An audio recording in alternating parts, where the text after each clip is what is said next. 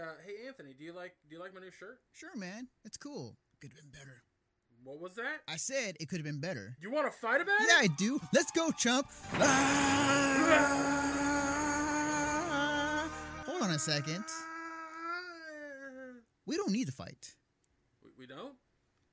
All you need to do is go to 86.com and choose from one of their many designs. Franchises ranging from Skullgirls to Street Fighter and even BlazBlue. And if you check out 86 through this Twitch channel, use 86.com/AFF4 to let them know that Mission Star Podcast sent you.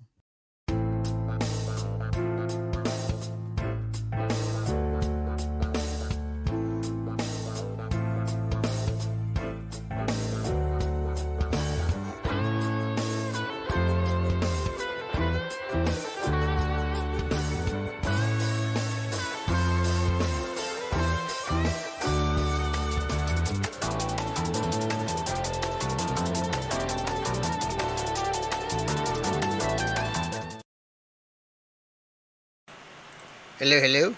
Is this thing on? Is the audio okay? Ladies and gentlemen, welcome to another episode of Mission Star Podcast.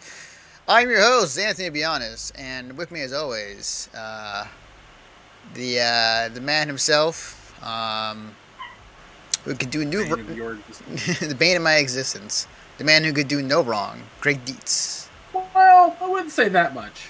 I wouldn't say that I could do no wrong. I like to play devil's advocate a lot, and devil's advocate usually gets me in trouble.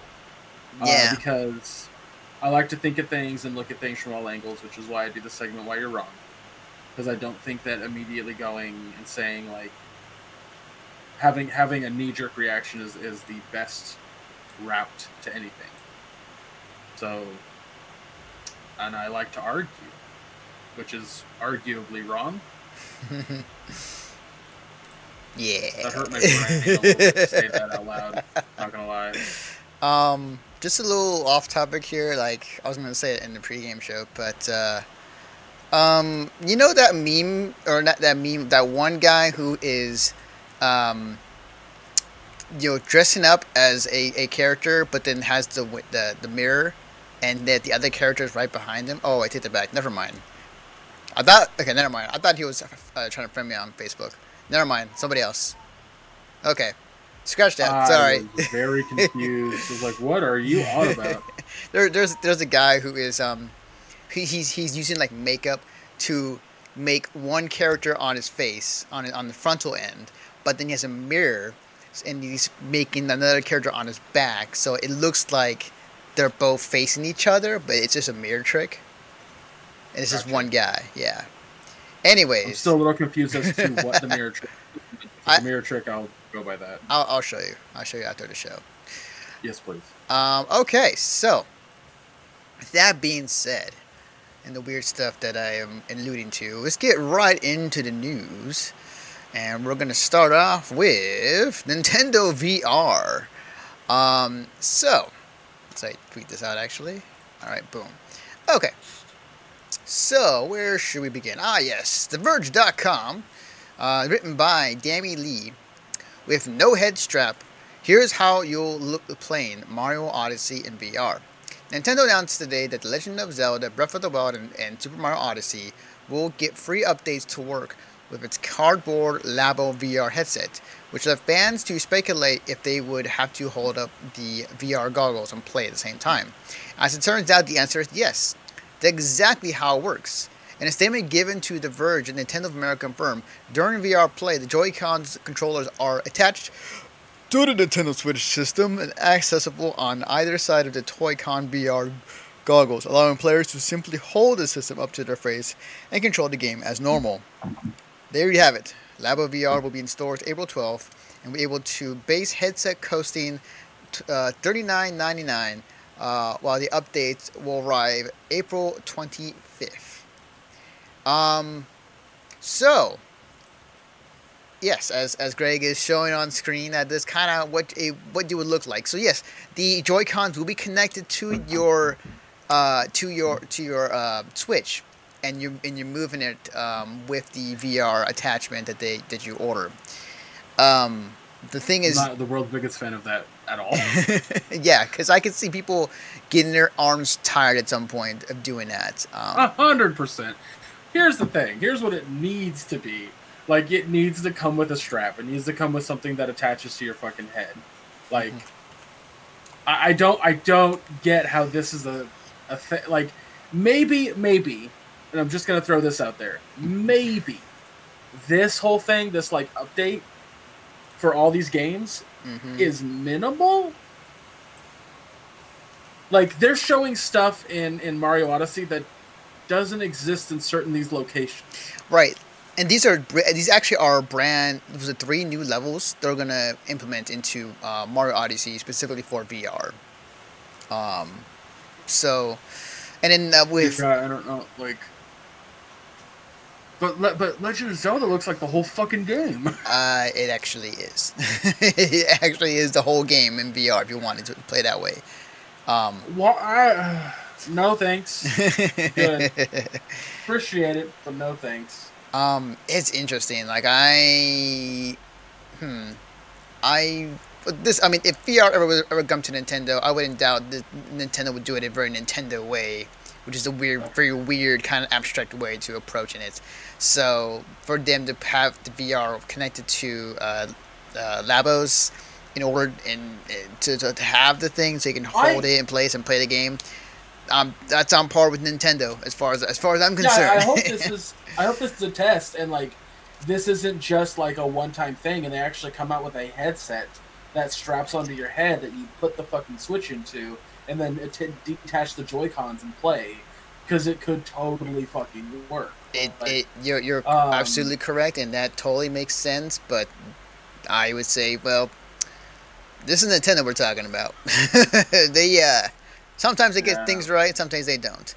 I'd point to whatever happened. What do we call that when Nintendo does what we understand? All I'm saying, like, Nintendo does things right, and sometimes they don't. Like, or they have ideas out there. Look at what was it? For the vitality sensor, whatever the hell that was, or that they were trying to make a thing, but didn't really happen. But they do some oddball stuff. So this is right on brand for Nintendo. Well,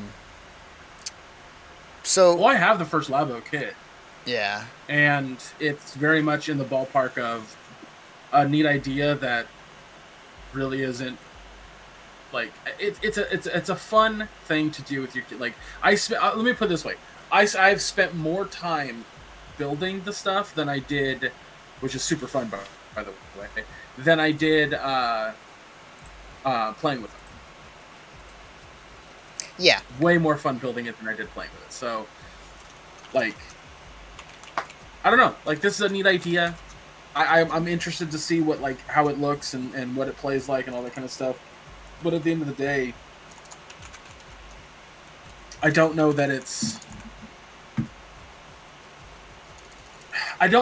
worth your $70 to buy this kit. That is very true. That is very, very true. It is a cool thing. I think if you were a young person, oh my god, no, can't we just say young person? If you are a kid who is wanting to get into building, that wants to get into something like that, an engineer, like, it is like the most awesome thing to have. Absolutely, it's a great thing to learn or to use as a teaching moment. But as far as on itself, like an entertaining thing that you want to play over and over again, it's not that. You could do certain things, and it's cool to make them and to play certain games, but it won't. The entertainment value, at least to me, it does not equate to the price. But what I will say, or go ahead. No, I was just state, like, I don't know how I like 100% feel, because I think it's a good idea, but I also think it's a bad idea.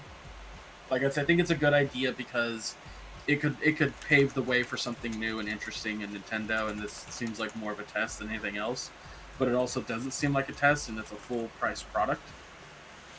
So yeah, it's kind of like, if it doesn't succeed, will Nintendo read that as it's not a viable thing, or will it like, regardless of success or not, will they be like, the potential for VR based games on the Switch is totally a thing, and suddenly at E3 they're just like, You saw that like cardboard one, right?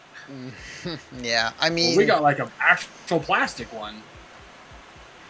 I Nintendo's always a wild card, and when it comes to ideas like this, and you never know what direction they're gonna go into. Are they gonna support it, or are they gonna drop it? Right. It's we'll have to wait and see. Like I would say like E3 actually probably a good time. It's like if they say anything about this or they push it, then they're probably leaning towards that they're going to support it or have enough sales to keep it going. Or if it's not at the E3 press conference, like maybe they're not going to support it, then maybe just say a one-off thing. Who's to know about that? Nintendo, as I said, is a wild card. Like we don't know what exactly what direction they're going towards. I mean, you know as well as I do that somebody is going to take just the plastic piece with the lenses, build like a whole fucking headset that they can wear while playing fucking Legend of Zelda with the Joy-Cons detached. Oh, absolutely. Like, I would also point out that third parties will probably jump on this too as well. Like they'll hop on and they'll make their own third party thing, make money that way. So. But I will ask this though, since we're on the topic of Nintendo and VR, if you could change any Nintendo game into a VR, what game would you change, or what game would you want? So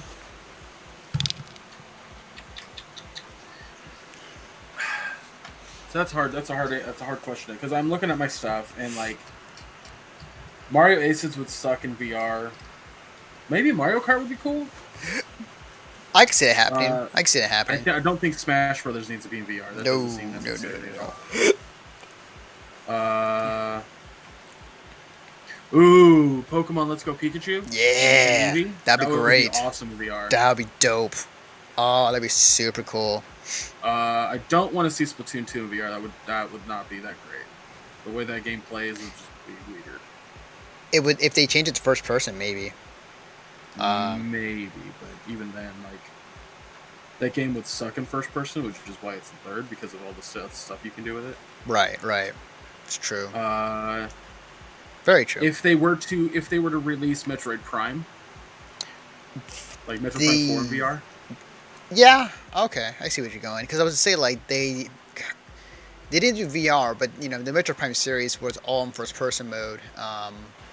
And even with the Wii version, like you were controlling the arm cannon with the Wiimote, so it's like much more fluid motion. So it kind of resembled that first person view. So having it in VR where your head's turning, that'd be interesting.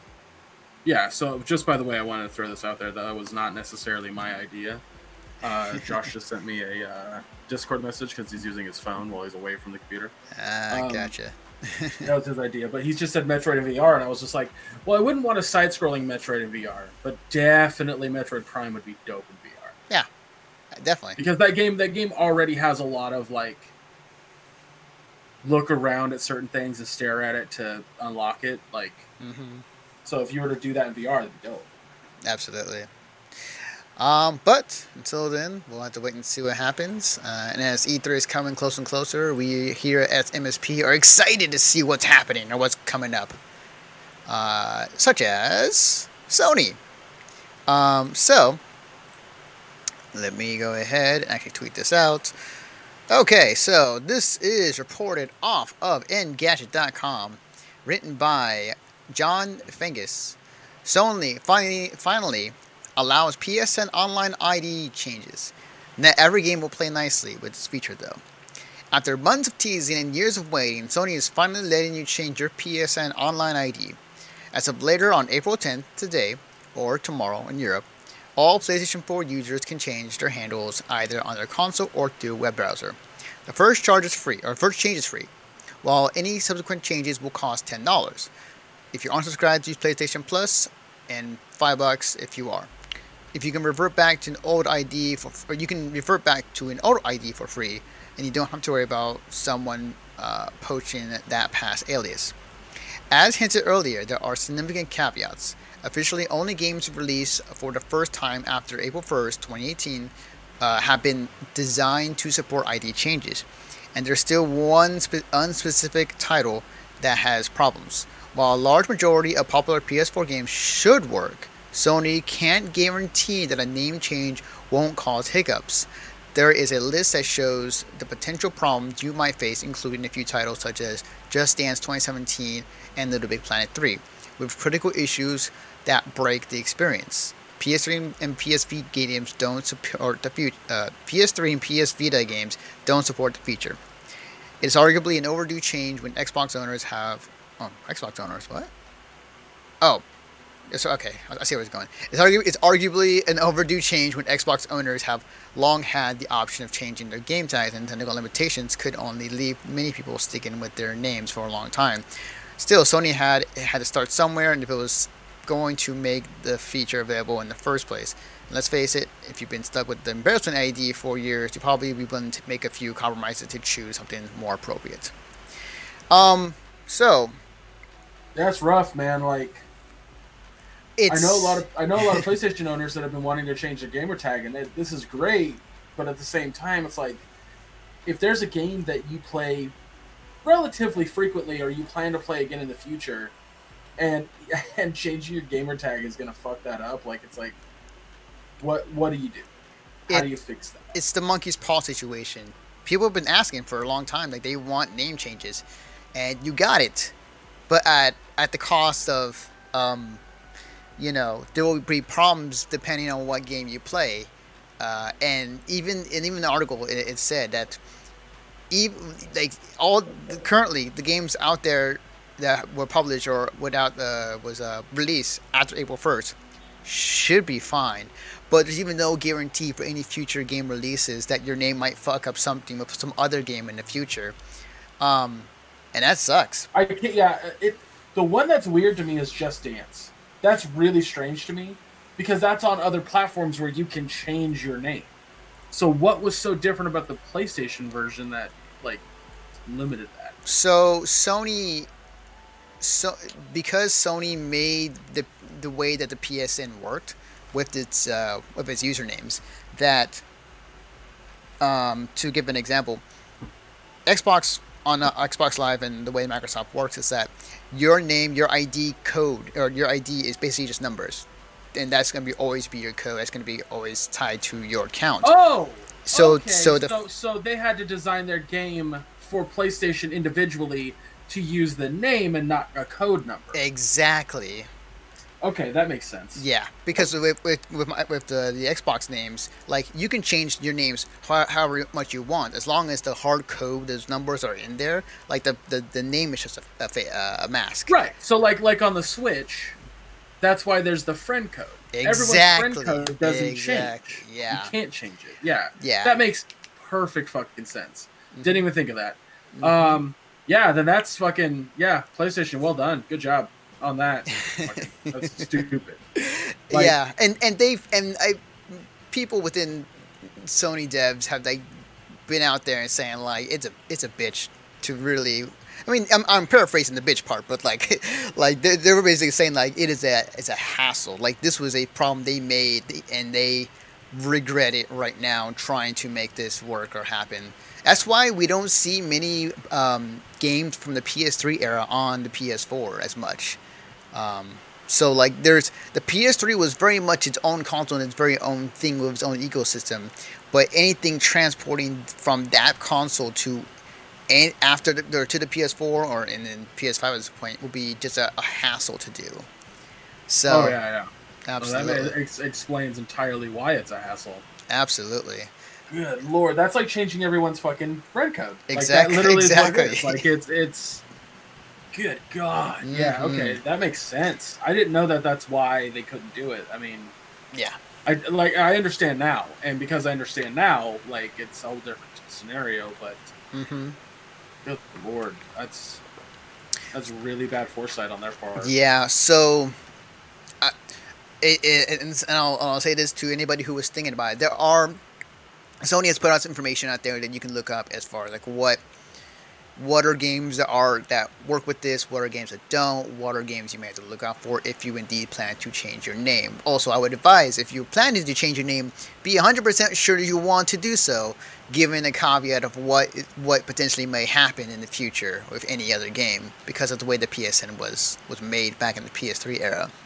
So I would say at your own risk. It kind of feels like you know those commercials online or not online on TV where it's like you know if you take this product, side effects can include yada yada yada. Same thing. Yeah. So yeah, but they finally did it, and it's out there if you want to do it and use it. I almost did it this morning actually when I heard the news. Thankfully I didn't, because then I later on learned about all this information. So I was like, I'm gonna actually stick to my name. Like I don't like my PSN name honestly. Like I don't know why I made it. And for those, and I'll get this out to anybody who wants to friend me or whatnot. I don't really care. I don't really play on PS4 as much. But the name that I chose for my ID was McNasty MSP. So I'm like, I look back, it's like, man, what was I thinking? So Yeah, it's rough. I mean, my favorite one is well, maybe not favorite one, but the one that I'm remembering off the top of my head is that Brian Belcher of Heat. Half empty energy tank for everyone that didn't get that acronym when I said it out loud. That was sarcasm. Just making sure everyone understood that. haha. Oh, it was sarcasm. It was the self burn. Anyway, moving on.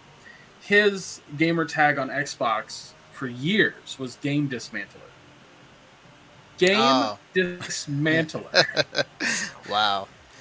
So finally, he forked over the $10 to change it to just his name, Brian Belcher. That is a very.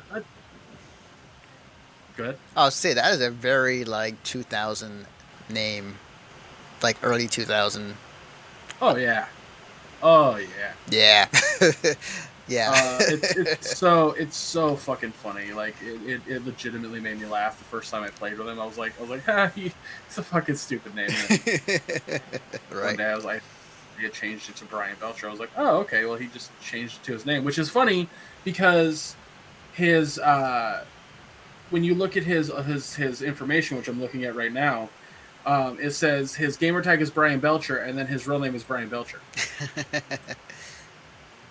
So, good job, Brian. But Brittany is like her handle is Brittany Saturn, but her real name is Brittany Miller, which she has on the thing.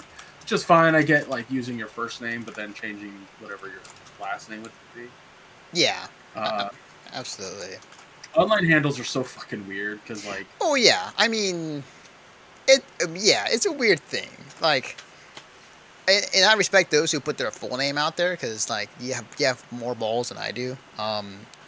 Like, given my tag I have online, it's like it's Defective Naruto, it's Clawmaster, it's whatever. Like mine's Strawberry Geek fucking everywhere. So yeah. Give me a follow. Hey. yeah, do that. Where did you get Clawmaster? That's my curiosity. So, long story short, Clawmaster was a character I made when I was very young. Because originally I wanted to be a comic book artist, and I actually drew my own comic where I was very inspired by Wolverine, and I thought, I like Claws, I like Wolverine, I'm going to try and think of a name, and Clawmaster came up. I wrote like an entire origin story and whatnot, and yada yada yada. So it's an actual OC character that I kept with me since childhood, and I keep with me. So yikes! Yeah, my character was super weird. He had claws, but like his brain was exposed, and he had like tubes coming out of his head, and like he was made out of metal. Yeah, I was a very weird kid. I still am today. Wow. Aren't we all? Yep. Yeah. All right. Moving on to our next topic at hand. Talking about a game we are both excited for, and I would definitely be down to just like opt in to tell Gearbox, hey, give us free code so we can crossplay and play this on launch day. Borderlands 3. But this specifically is talking about the review bombing that's been happening since the announcement that they're going to be on the Epic Games Store exclusive for 6 months. This is from GameSpot.com, written by Steve Watts. Borderlands 3 boss says review bombing might make things worse for Steam fans. The review of Borderlands 3 didn't go without its share of controversy. As part of the announcement, developer Gearbox and publisher 2K revealed that'll be exclusive. Sorry about That's right. Yeah, that's on our end, not yours, by the way, listeners at home. Publisher 2K revealed that it will be exclusive to the Epic Games Store until April 2020. This led to a backlash in the form of review bombing in older Borderlands games on Steam. Steam's fans, angry with the decision, flooded the user review section with low scores, and many of them explicitly calling out the Epic deal. But they might have inadvertently been making things worse, as Gearbox studio head Randy Pitchford has suggested it soured him on using Steam at all. Quote, ironically, that this misuse is possible and that Steam has no interest in correcting this misuse makes me kind of happy that 2K's decision and makes me want to reconsider Gearbox publishing current posture on the platform, he said on Twitter. And Drake may have gotten Steam's attention as the platform is discounting reviews for the first time ever on Borderlands 2.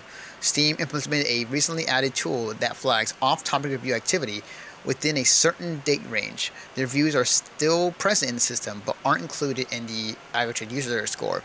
It's also accompanied by a note warning readers that the user review section includes a abnormal set of reviews that we believe are largely unrelated to the likelihood that that you would enjoy the product. So, review bombing sucks. First off, it's really stupid. It's dumb. It's very dumb. You don't want to do that. What's up, Trickstar? I haven't seen you here in a long time. So yeah, review bombing sucks is the first thing I would say. I would say good on Randy to kind of make that call at Steam. It's like, hey, with seeing this, I kind of feel like maybe we should, stick to Epic Games Store longer. Just kind of. Right. Well, I was going to point out that this isn't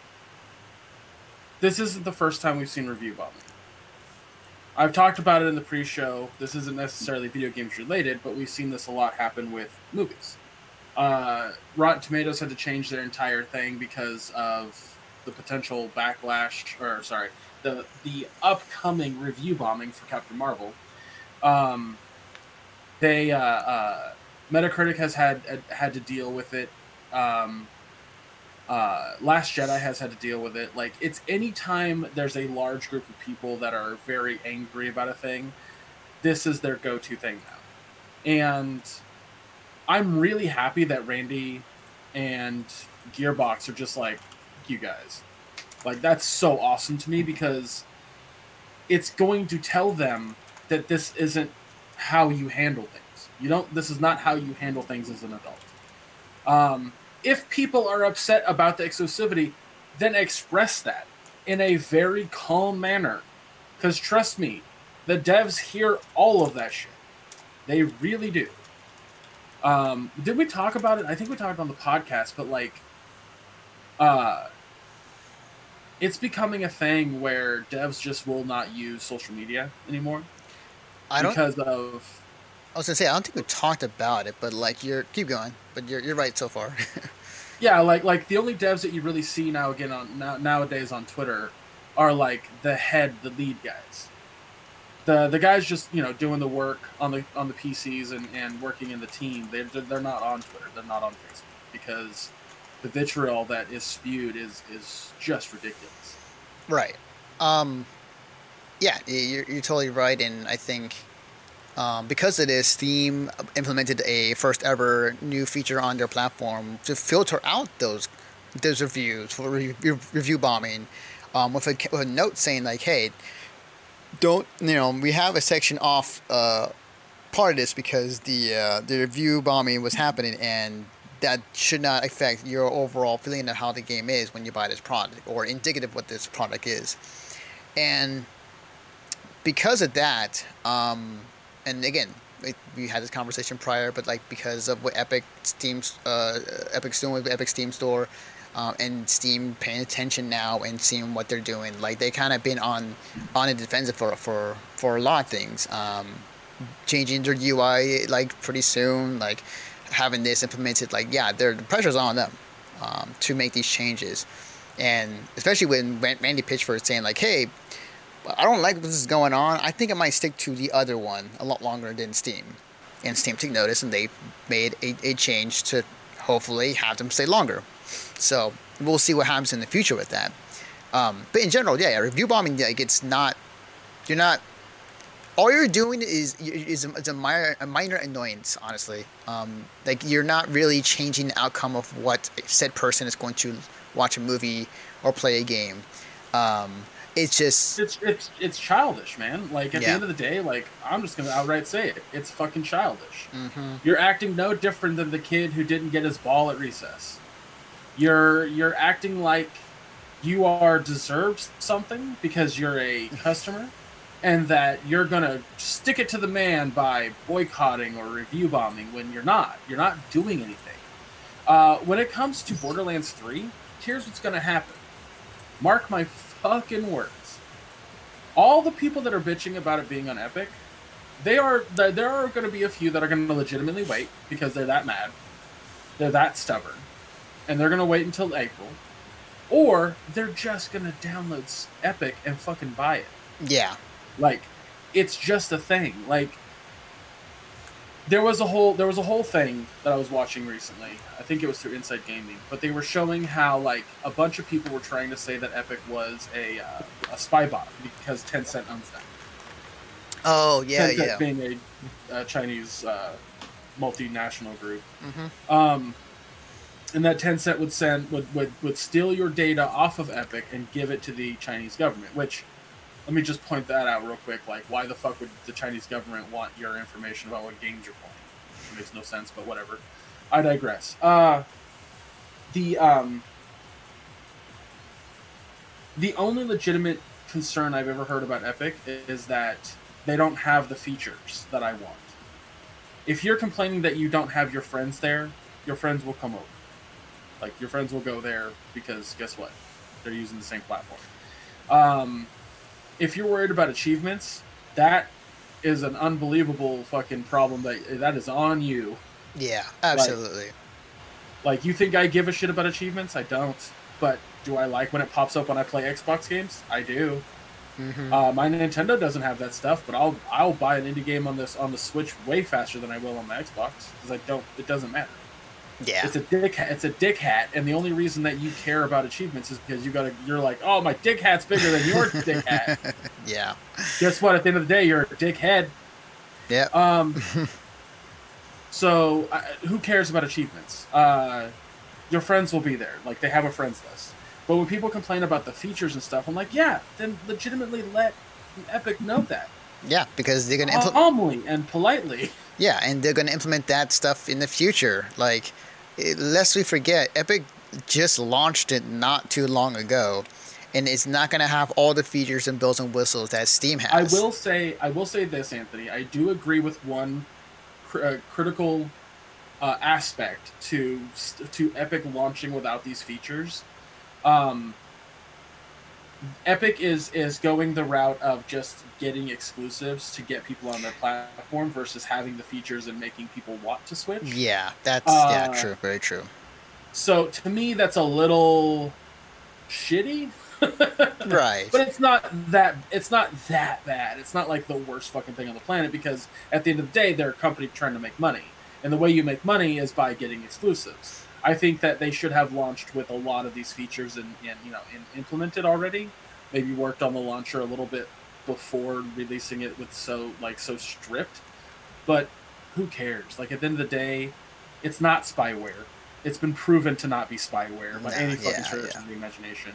Tencent and Epic have come out and been like, no, we're not giving shit to the fucking Chinese government. You can look into it, which people have and gone, it's not fucking spyware. Yeah. Like, So, and to add to that point, like, if you're really like against it because of the whole Chinese government looking into your info, well, and Tencent, well, I got to tell you, Tencent has his hand on a lot of things, including Discord, including a bunch of movies you might have seen. So, like, yep.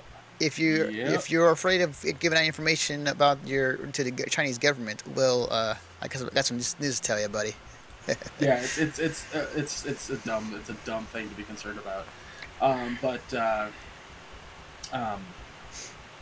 The one last thing I will say about the review bombing part that I think is so needless is you're only making your position worse at the end of the day. And Randy Pitchford has shown that. Randy has said, we're not going to tolerate this childish behavior. And I'm glad you don't get to play our game. Like, I'm glad you don't want to play it because we don't want you there. Like, that's what happened at the end of the day. Your review bombing pushed away the person that you wanted to not push away. So, good job, I guess. Yeah, good job. You just made competition much more, I won't say strict, but much more lively between Epic and Steam in favor of Epic. Yeah. Moving on to our next story at hand. This is a concerning. Actually, speaking of the Epic Game Store we were just talking about. So this was posted on a website called BarrelRoll.com, written by Andy Wang. Epic Games says they won't make another Metro Exodus mistake again. Epic Games have been boiling in hot water recently. When they made a deal with Metro Exodus and having the game be exclusive to the Epic Game Store. They learned from their mistakes, but even then they're still signing exclusive deals with developers non-stop. Additionally, traditional Steam users are upset over this. The Metro Exodus deal with Epic was the biggest uproar in the community so far. For those unfamiliar, the game was available on Steam for sale for months prior to them being only available on the Epic Game Store. It was removed without notice and now only available to purchase on Epic's side. This obviously caused a lot of fans to be upset. Now the further exclusive releases on the Epic Store, they will be having them excluded from the beginning, not some way through. This won't please everyone, but it should be much better than the game suddenly disappear from one DRM to another. And the reason why I bring this up, and this is kind of old news, is Tim Sweeney, the CEO of the Epic Game Store, recently posted on Twitter regarding this particular article, saying, "We've had a lot of discussions about this since GDC. Epic is open to continue to sign funding and sign exclusive deals with willing developers and publishers regardless of their previous plans or announcements around Steam," which he is indicating, or what I gathered from that is that he has no problem signing anybody on Steam, any game publisher or any game company who wants to come to the Epic Game Store, regardless if that game has been already announced for Steam or has been on Steam. And I'm very curious to see how do you feel of the idea of Epic Game Store making exclusive deals, but like also making deals with game companies that are already on Steam to then port it into their platform? That's ridiculous to me. I mean, I think of it from this aspect, like if I was playing a game on Xbox and then suddenly tomorrow it's on PS4 and not on Xbox, but I had already bought it on Xbox, but my friends couldn't buy it suddenly, like I'd be pissed. I would reasonably, understandably be upset. And so I get Steam users being upset about that. Like I totally get that. Granted, Metro Exodus is a single player game. Right? Yeah, it is. It is. Okay. I was like, I think it is. So at the end of the day, like you would just have to if you couldn't find it on Steam, you just have to download the launcher. But yeah, you wouldn't want to do that. Like that just seems ridiculous to me to switch that. Like I do get the being upset about that. But at the end of the day, like you and I've said before, like they're and like when people say like, oh, they're not just launchers, I'm like, no, they are just launchers. Like that's right. Like when I saw that tweet and kind of harking back to that article, because in that article they said in a panel like during at GDC when that question came up, they said that they don't want to do another Metro Exodus. Like they don't want to did to that company and to that game when they were making that deal and porting it over to the Epic Game Store, because they got a lot of backlash about it. The devs were they were hating that whatever exclusive deals was happening was out of their control, and whatever hate was going toward their way, it wasn't on them. It was because of what the higher ups were doing. And right. Randy Pitchford tried to say, by the way, about Borderlands 3 being on Epic, but people weren't listening. absolutely. The one thing that I will say that and I'm in agreement with you is that it to me it if that is kind of the idea Tim Sweeney wants to do with this company, like they want to take games that are already on Steam or going to be on Steam or supposed to be, but then have them signed as an exclusive, time exclusive probably on Epic Game Store. It feels kind of like wrong to me Why? because if a it's the same example you just made of like if a game was on Microsoft, Xbox only, say like Halo, but then like there was an exclusive deal for them to bring it over to Sony, even though it was already there as it is. And I get it, business is business.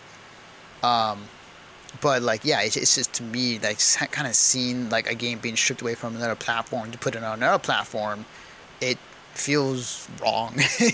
Like I can't particularly describe that feeling. It's like kind of not to like take a hyperbole of it. Like taking a thing or taking I want to say like a baby from their mother to another person. It's most like absurd thing I can think of, but like trying to compare. So here's a scenario. Let me give you my thoughts on this, because if a game has already launched on Steam and then suddenly is not there and moved to Epic, that's not okay. Like that's really stupid. Mm-hmm. But if it hasn't released and is exclusive to Epic, but at first they were saying that it was going to be on at the Steam store, so what? So there's somebody in chat that came in, Kayoko, who says Steam has communities, game discussion forums, mod chat on their platform. It's a really popular social platform. Yeah, so is Discord and Reddit. Just saying. It's just a launcher, man. I'm sorry to sound rude about it, but like to argue that those things make Steam more than just a launcher is ridiculous to me, because there's a lot of things that have social aspects to them. But anyway, I digress. The idea that gaming should be in a sense, a socialist thing is so absurd to me. As it is art. Hey, Genocide, what's up, man? It is also a capitalist thing. Mm-hmm. They're trying to make money. Yeah. And if a studio says, "Oh, we can make money by taking this money from basically a studio that's going to launch our game exclusively," they're going to take that deal, and you as the gamer have to just fucking deal with it. That's why it's not a thing for me.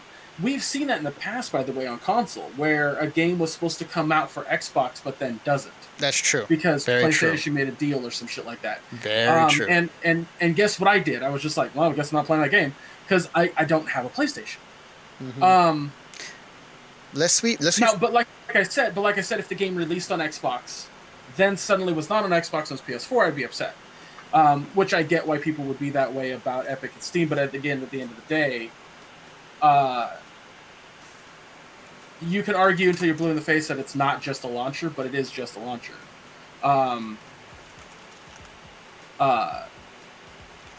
When Epic Store has a friends list, and so does Steam, the argument of I can't just play with my friends is ridiculous. The idea that you wouldn't be able to find other social places to talk to people is ridiculous. Epic is going to increase and make better their platform. And exclusive rights is business and capitalism 101. That's how this works. That's how this is always going to work. Lest we forget that in all of this, while these deals are being made by Epic, the reason why they're making these deals and these companies are agreeing to it is because the cut is much better for game devs on the Epic Games Store versus Steam right now.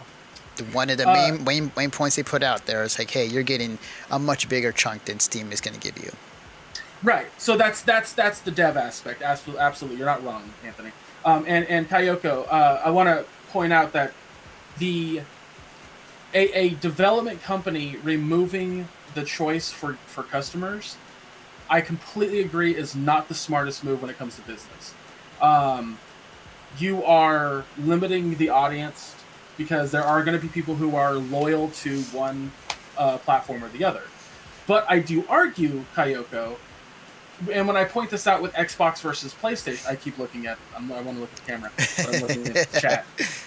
When I point this out, we're going to go over, by the way, on this one. That's fine. When I point this out about Xbox and PlayStation, if a game is exclusive to PlayStation or a game is exclusive to Xbox, the other group doesn't get to play that game, and it's harder for them to get to play that game because they would have to buy a whole new console.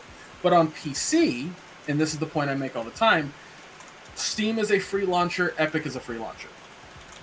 So your capability of still purchasing the game and playing it is not hindered. When I don't know what you're talking about, Genocide, so elaborate and I'll get to that. So from a business aspect, from a business standpoint, having exclusives doesn't make a hell of a lot of sense. But it depends on what the exclusivity is. If the development company can see an overturn of their profit by the money that Epic is giving them to be exclusive on their platform, plus the money that they could potentially roll in with a higher percentage than Steam, that's why they're going to see that Epic is a better exclusivity deal than just being on both platforms. That's what I'm getting at. And when a lot of people don't see that, it irritates me because it's pretty obvious to me. It's right there. It's writing on the wall. But a lot of Steam users are stubborn, from what I've seen. A lot of Steam users look beyond the game. As I've said on this podcast 100 fucking times, a platform is only a vehicle to play the game. And if I want to play a game, I want to play it. I just want to play it. I don't care what system it's on. I don't care if it's on where the launcher that it's on. I want to play the game. And it's crazy to me that people are now arguing over the platform. It's just as crazy to me as when people have like, oh, PlayStation over Xbox, because it doesn't, at the end of the day, make a lot of sense. It's just a vehicle to play said game.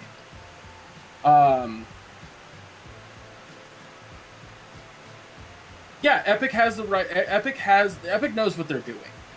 Again, do I argue that Epic needs to update their system, their platform, to be better for players? Absolutely. I think that they need more options. They need there's a couple things I was just like, why? They don't have a wish list or a shopping cart. Like, they don't have that, which I'm like, that seems like a first day sort of thing, but whatever. Mm-hmm. For those listening at home, the question was, I do agree that Steam needs competition to get their platform better. Epic has the right idea, so do Origin / Uplay, etc., etc. Yeah. Uplay's not even a thing anymore, from what I understand. Like, no. Ubisoft just moved all their stuff to the other platforms. Yep.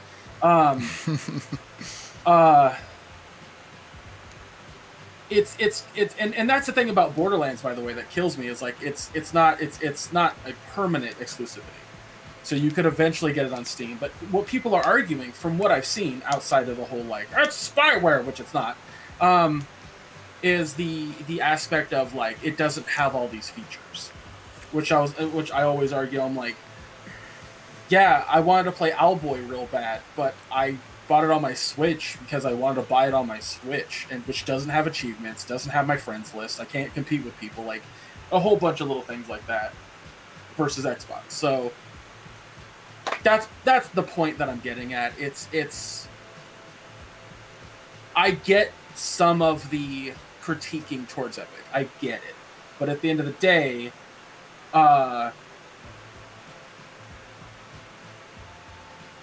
So Kayoko says every publisher wants that sweet, sweet money without the middleman, at least until recently. Well, yeah. I mean, that's how you keep the lights on. At the end of the day, that's how you get an increase in your check and all that jazz. Like, yeah, they want money. A developer, especially a developer working for a publisher, they don't want to be shut down, so they want to sell as many copies as possible.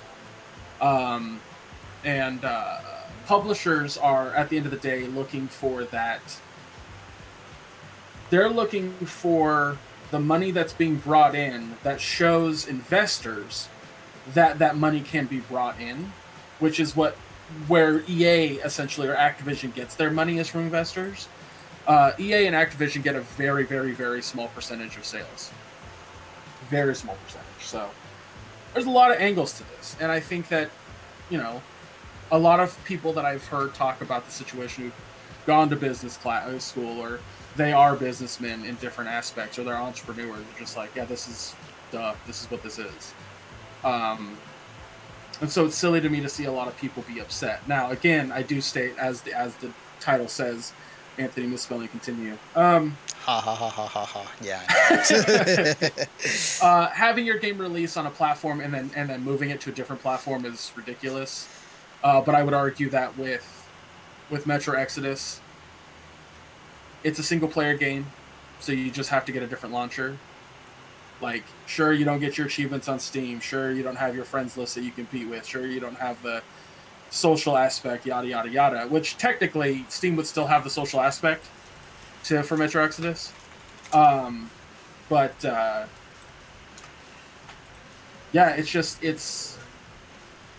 to me, it's not as big of an issue as everyone wants to make it out to be. Epic is going to be making moves and doing stuff to compete with Steam, and what Steam needs to do, if they really want to compete, is start changing shit now. Change that percentage that devs get, that those companies get. Start changing how difficult it is for certain games to connect. There's a lot of things Steam needs to adjust and change.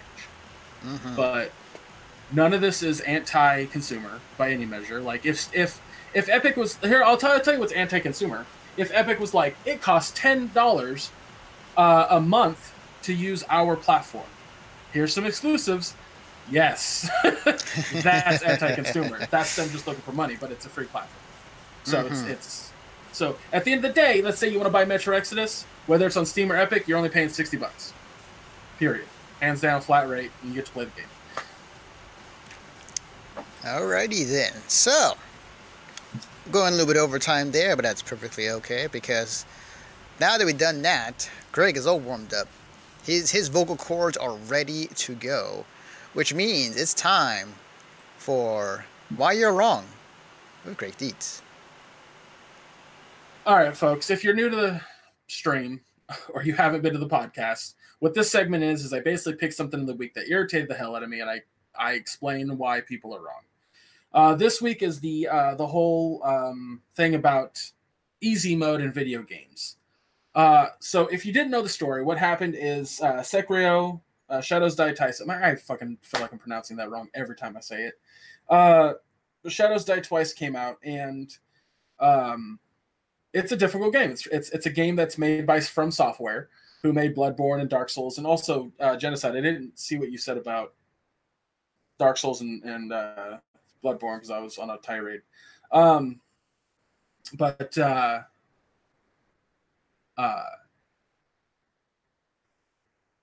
Kotaku came out with an article that was basically questioning whether or not Sekiro should have a difficulty meter, maybe an easy mode or something less taxing on the player than the game's single difficulty. And this sparked a huge debate that, like, game journalists only want easy mode and they're not good at games, all this kind of shit, which I hate because it's neither here or there. But it sparked an argument about difficulty in video games and accessibility. One of the things I saw was Strippin, who he's streamed on Twitch. Like, if you don't know who Strippin is, he's on Twitch. Sam Thorpe, I want to say his name is. He's married to Dodger. Hold on, let me read this real quick. Genocide Squirrel says that just Demon Souls is exclusive to PS3 and Bloodborne is exclusive to PS4, and even though they are years old, they still won't release them on modern consoles in case Demon Souls and PC. Okay, yeah. Bunch of exclusivity shit. Yeah. It's. I didn't like that Destiny 1 and 2 have exclusive shit to PS4, and I'm playing an Xbox, but yeah. It's there to sell fucking consoles. It's there to sell. That's the point of exclusives. Anyway, moving back to what I was saying. And Steven Spahn, who is a Spoon? Anyway, he saw the jokey comment that Sam made. And he was basically saying in his own thread, like, this kind of comment scares me. Because this is the kind of comment that spirals into no hard game, no games at all should have an easy mode. They accessibility options shouldn't exist because it's all up to the developer on how they want to make the game. And as I do agree with that to an extent, I do believe that it's possible to add or change the difficulty settings without ruining the integrity of the game. This is why 9 times out of 10, when you look at games, it says normal, easy, and hard. Because normal is how they want it to be played and be experienced. And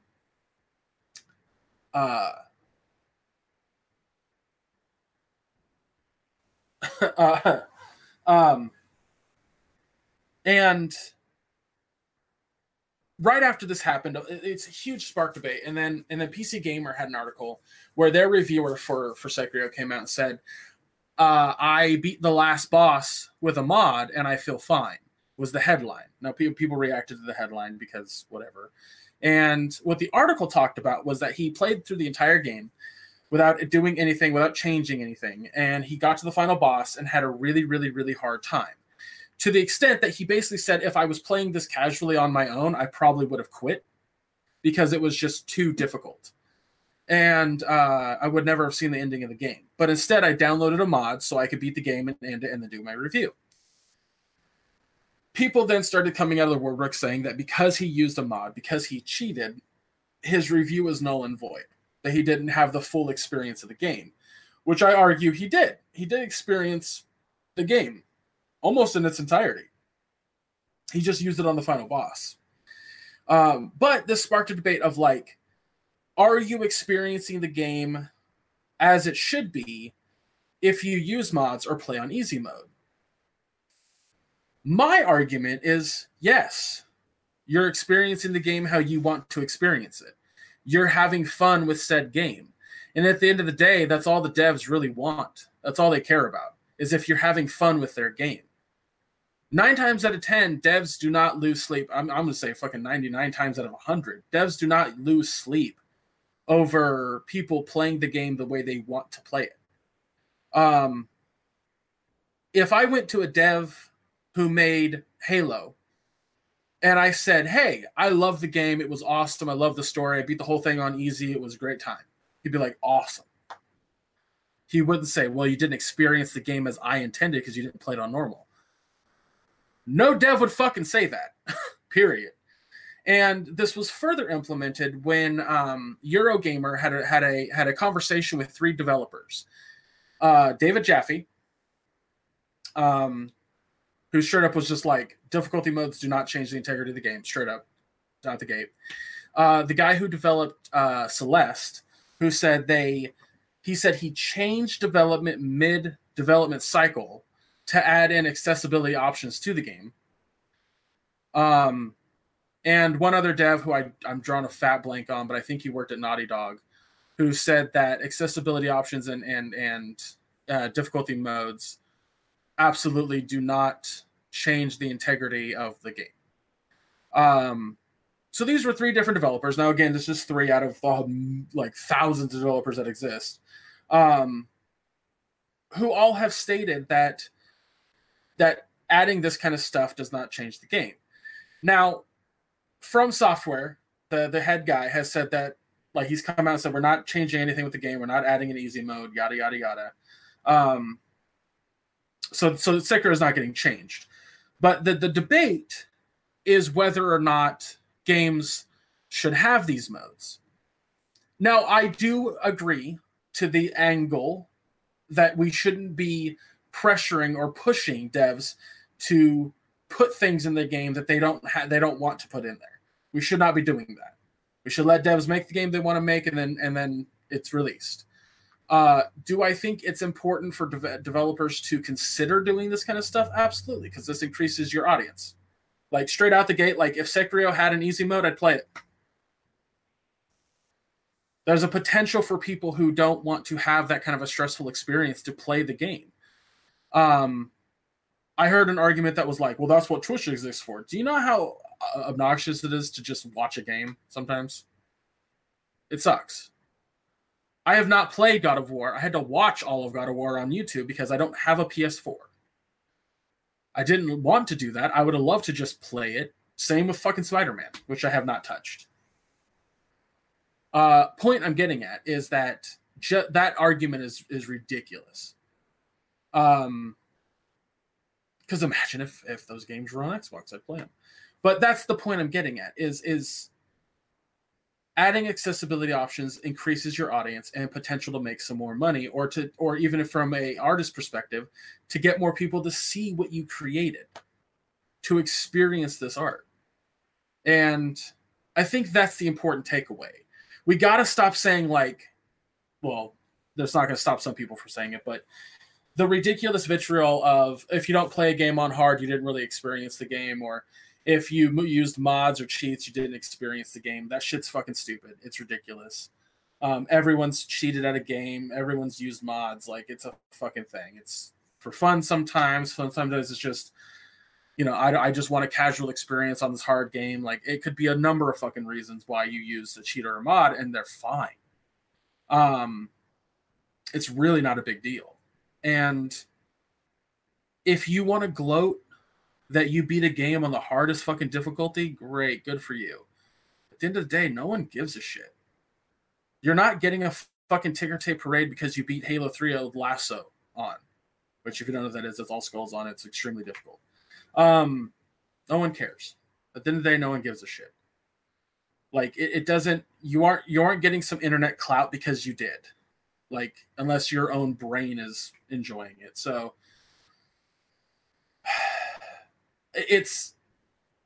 you gotta stop telling people how to enjoy games, period. If I want to play my games on easy, if somebody else wants to play the games on easy, let them play it on easy. Let them have a different experience that they chose to have. That is why it's so important to stop telling people. Sorry, let me rephrase that. It's so important to stop telling people how to enjoy their games. I'm trying to tie this in, because when you do that, that's why you're wrong. Okay, got it. I figured it out. I got there.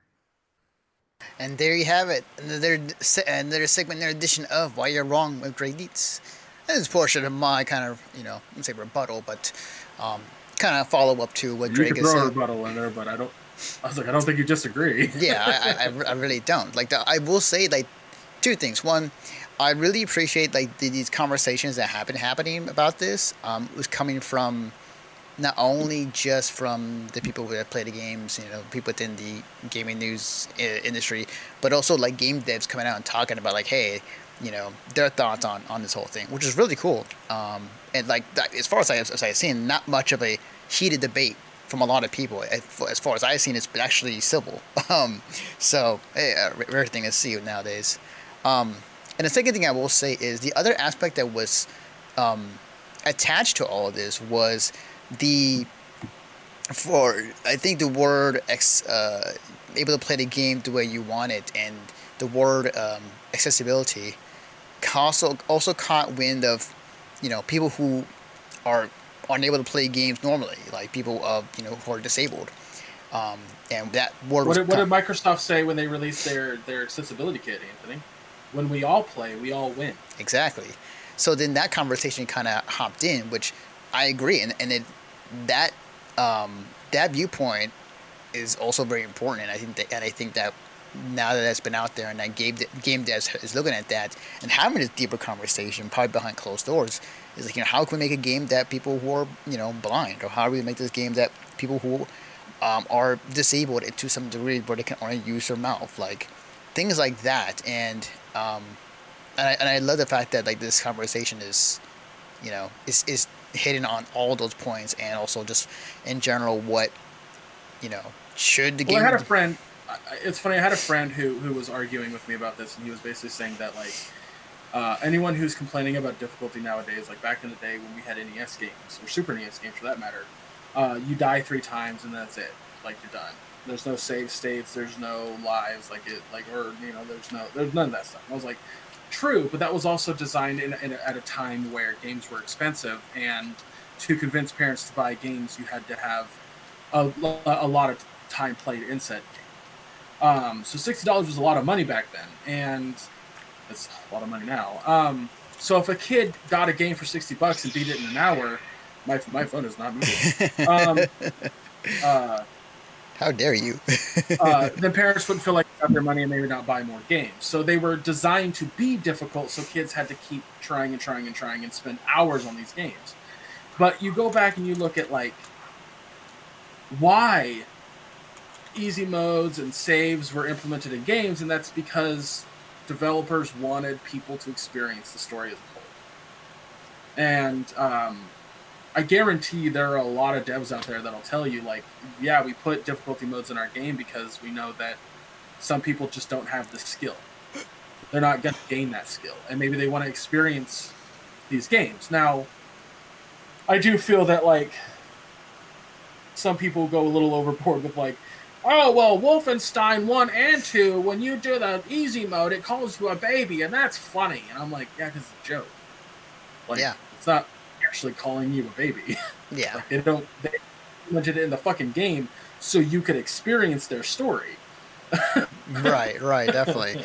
I will say one thing, because I've before we end this in our podcast and whatnot and do our outros and whatnot, in the case of FromSoft, like, they usually just release a game with its difficulty as is and what their vision of the game should be, and how difficult it should be, and I respect that. Like, if you're a game dev and you want to make a game without any other modes except for, the one mode in there, and you feel like, to you, like, that's how you feel the game should be perceived and the difficulty, as far as like how hard the game should be, then more power to you. And as far as like that's your vision of what you want to do with it. But like, yeah, like there are other cases where, like, other games have difficulty modes for the same purpose that Greg was saying. Well, like I've said to people, like, if we both experienced, I always keep trying to change the game to just make the point further. If we both experienced a game, a story-based game, on different difficulties, did we have different experiences? Not fucking really. Yeah, absolutely. At the end of the day, they want us to have fun with the game in any capacity. We don't even need to play the game correctly to have fun. Can't tell you, like, how many speedruns I've seen so far of people, like, breaking the game in many different ways that no normal human being would do, but they're having a lot of fun with it. And that's the end of One of the funniest, just to close this off, Anthony, one of the funniest things that I saw in all this vitriol was a guy goes, "This is why I hate speedrunners, because they ruin the game because they beat it so fast and nobody has to play it afterwards." It was just silly. I was like, that is by far the silliest shit I've ever seen. Absolutely. All right, well, guys, that has been our entire podcast. Thank you for those who came in and talked to us, asked us questions. As much as this is very much a podcast between me and Greg, and we talk about game news, and it's also very much an interactive podcast. So if you are listening on the internet, through YouTube, our podcast feeds, for those on Twitch, join us, talk to us, ask us questions, and yeah, definitely come in more. Fucking Josh. God damn it, Josh. For those listening, Josh came in saying, "I need an easier difficulty because I'm handicapped," in which he actually is. So before we go, Greg, where can they find you on the internet? If you fucking hate my opinion and you wanna tell me that you hate my opinion, which I know my opinions are 9 times out of 10 not popular, you can find me on Twitter and debate with me there. That's at ChubRuckGeek. I'm sure you saw it above my head a bunch during the podcast, but if you're listening, it's at ChubRuckGeek. You can also head to Instagram and Facebook and follow me there. I'm just not as active there. I do a podcast with my good buddy and Sabanur, who's in chat right now, Josh Fisher. What we do is we watch 2 internet streaming shows on Netflix, Hulu Plus, Amazon Prime, what have you. Watch 2 of them in their entirety, give our thoughts, impressions, and then give them a grade at the end. We just had an episode go up this last Friday on... oh, shit. I forgot the 2 shows we did, Josh. Help me out here. They were good shows, too. But we gave them high grades, but I'm drawing a fat blank. Anyway, he'll say it in chat in a second. But we also record every Wednesday, so we did a episode on for our second show, which is still called All Queued Up, but it's Uninhibited. You know what, Josh? There's a lot on my mind, okay? Let's forget things. But we Love, Death, and Robots and Afterlife. I'm not reading that middle part. Fuck yourself, Josh. He titled the episode. The title of episode 44 is Love, Death, and Robots, Circumcised, Uncircumcised Hobos, and Afterlife, because of something that happens in the episode. Go listen to it because Josh is a jerk. But yeah, I love doing the show. But we had one today, which will go up this Friday. So if you're listening to this any other time of the week, the episode should already be up. But Josh and I are going to be essentially hosting the Summer Movie Wager, the Uninhibited. So I list off all the movies and stuff like that. And if you don't know what that is, listen to the podcast on Friday, and you'll be able to hear all about the Summer Movie Wager. And then join us, because guess what? If you beat Josh and I, you win a free All Queued Up t-shirt. Cool.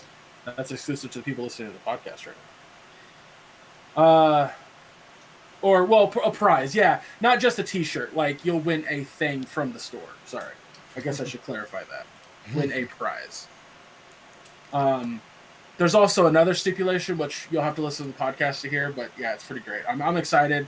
I love doing the Summer Movie Wager. It's a really fun little thing that we do every year. But I'm glad to bring it to Uninhibited. But yeah, Uninhibited is also just a show where Josh and I shoot the shit. Like, we were just like, let's do a weekly show. Let's do, every other week we'll do Uninhibited. Every other week on that we'll do the review show, and it's been fun. So check that out, allqueueduppodcast.com. Follow us on Twitter at Queued Up Podcast to get updates on stuff. You can also join a discussion group on Facebook. Just search All Queued Up Podcast and you'll find stuff. Pretty great. But other than that, Anthony, what about you? Well, I like long beaches or long walks on the beach and, all that jazz. But if you want to know me on Twitter, it is at Defective Naruto. You can follow me there as well as this podcast was at missionsartpodcast.com, where we post this podcast every Monday. Yeah, I am in Long Beach. Yeah, we post this podcast every Monday, the full audio version, on our website, as well as on various podcast services around the globe, including Anchor, including Spotify, including Stitcher, iTunes, what have you. It's out there. Look it up. It's not that hard to find us. But if you want to listen to the whole thing much more sooner, we upload each segment of this podcast onto our YouTube channel, leading up to the very next week of the podcast, including segments that you just want to see about, somebody in chat was talking about, hey, did you talk about Borderlands 3? Well, it'll probably be up later on this week, where we upload it to our YouTube channel, and you can check it out at your own dismay, as well as other various topics. Yeah,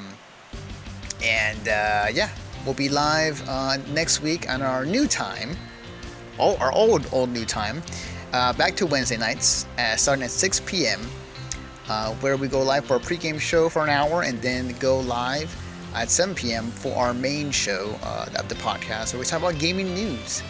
I will say, it's just kind of, and I talked to Greg about this prior, but in the future coming up, because E3 is around the corner, I intend to schedule something between me and Greg and do some long recordings of each press conference and some of the companies coming up for E3 to discuss our predictions and what we may think will be there, including Ubisoft, including Microsoft, including Nintendo, what have you. So be on the lookout for that. And hopefully, if I am not too buried under other stuff, it should be up around the time leading up to E3. With that being said, that's going to do it for the both of us. And let me click on the outro here to get this ready. And with that, we'll see you guys next time.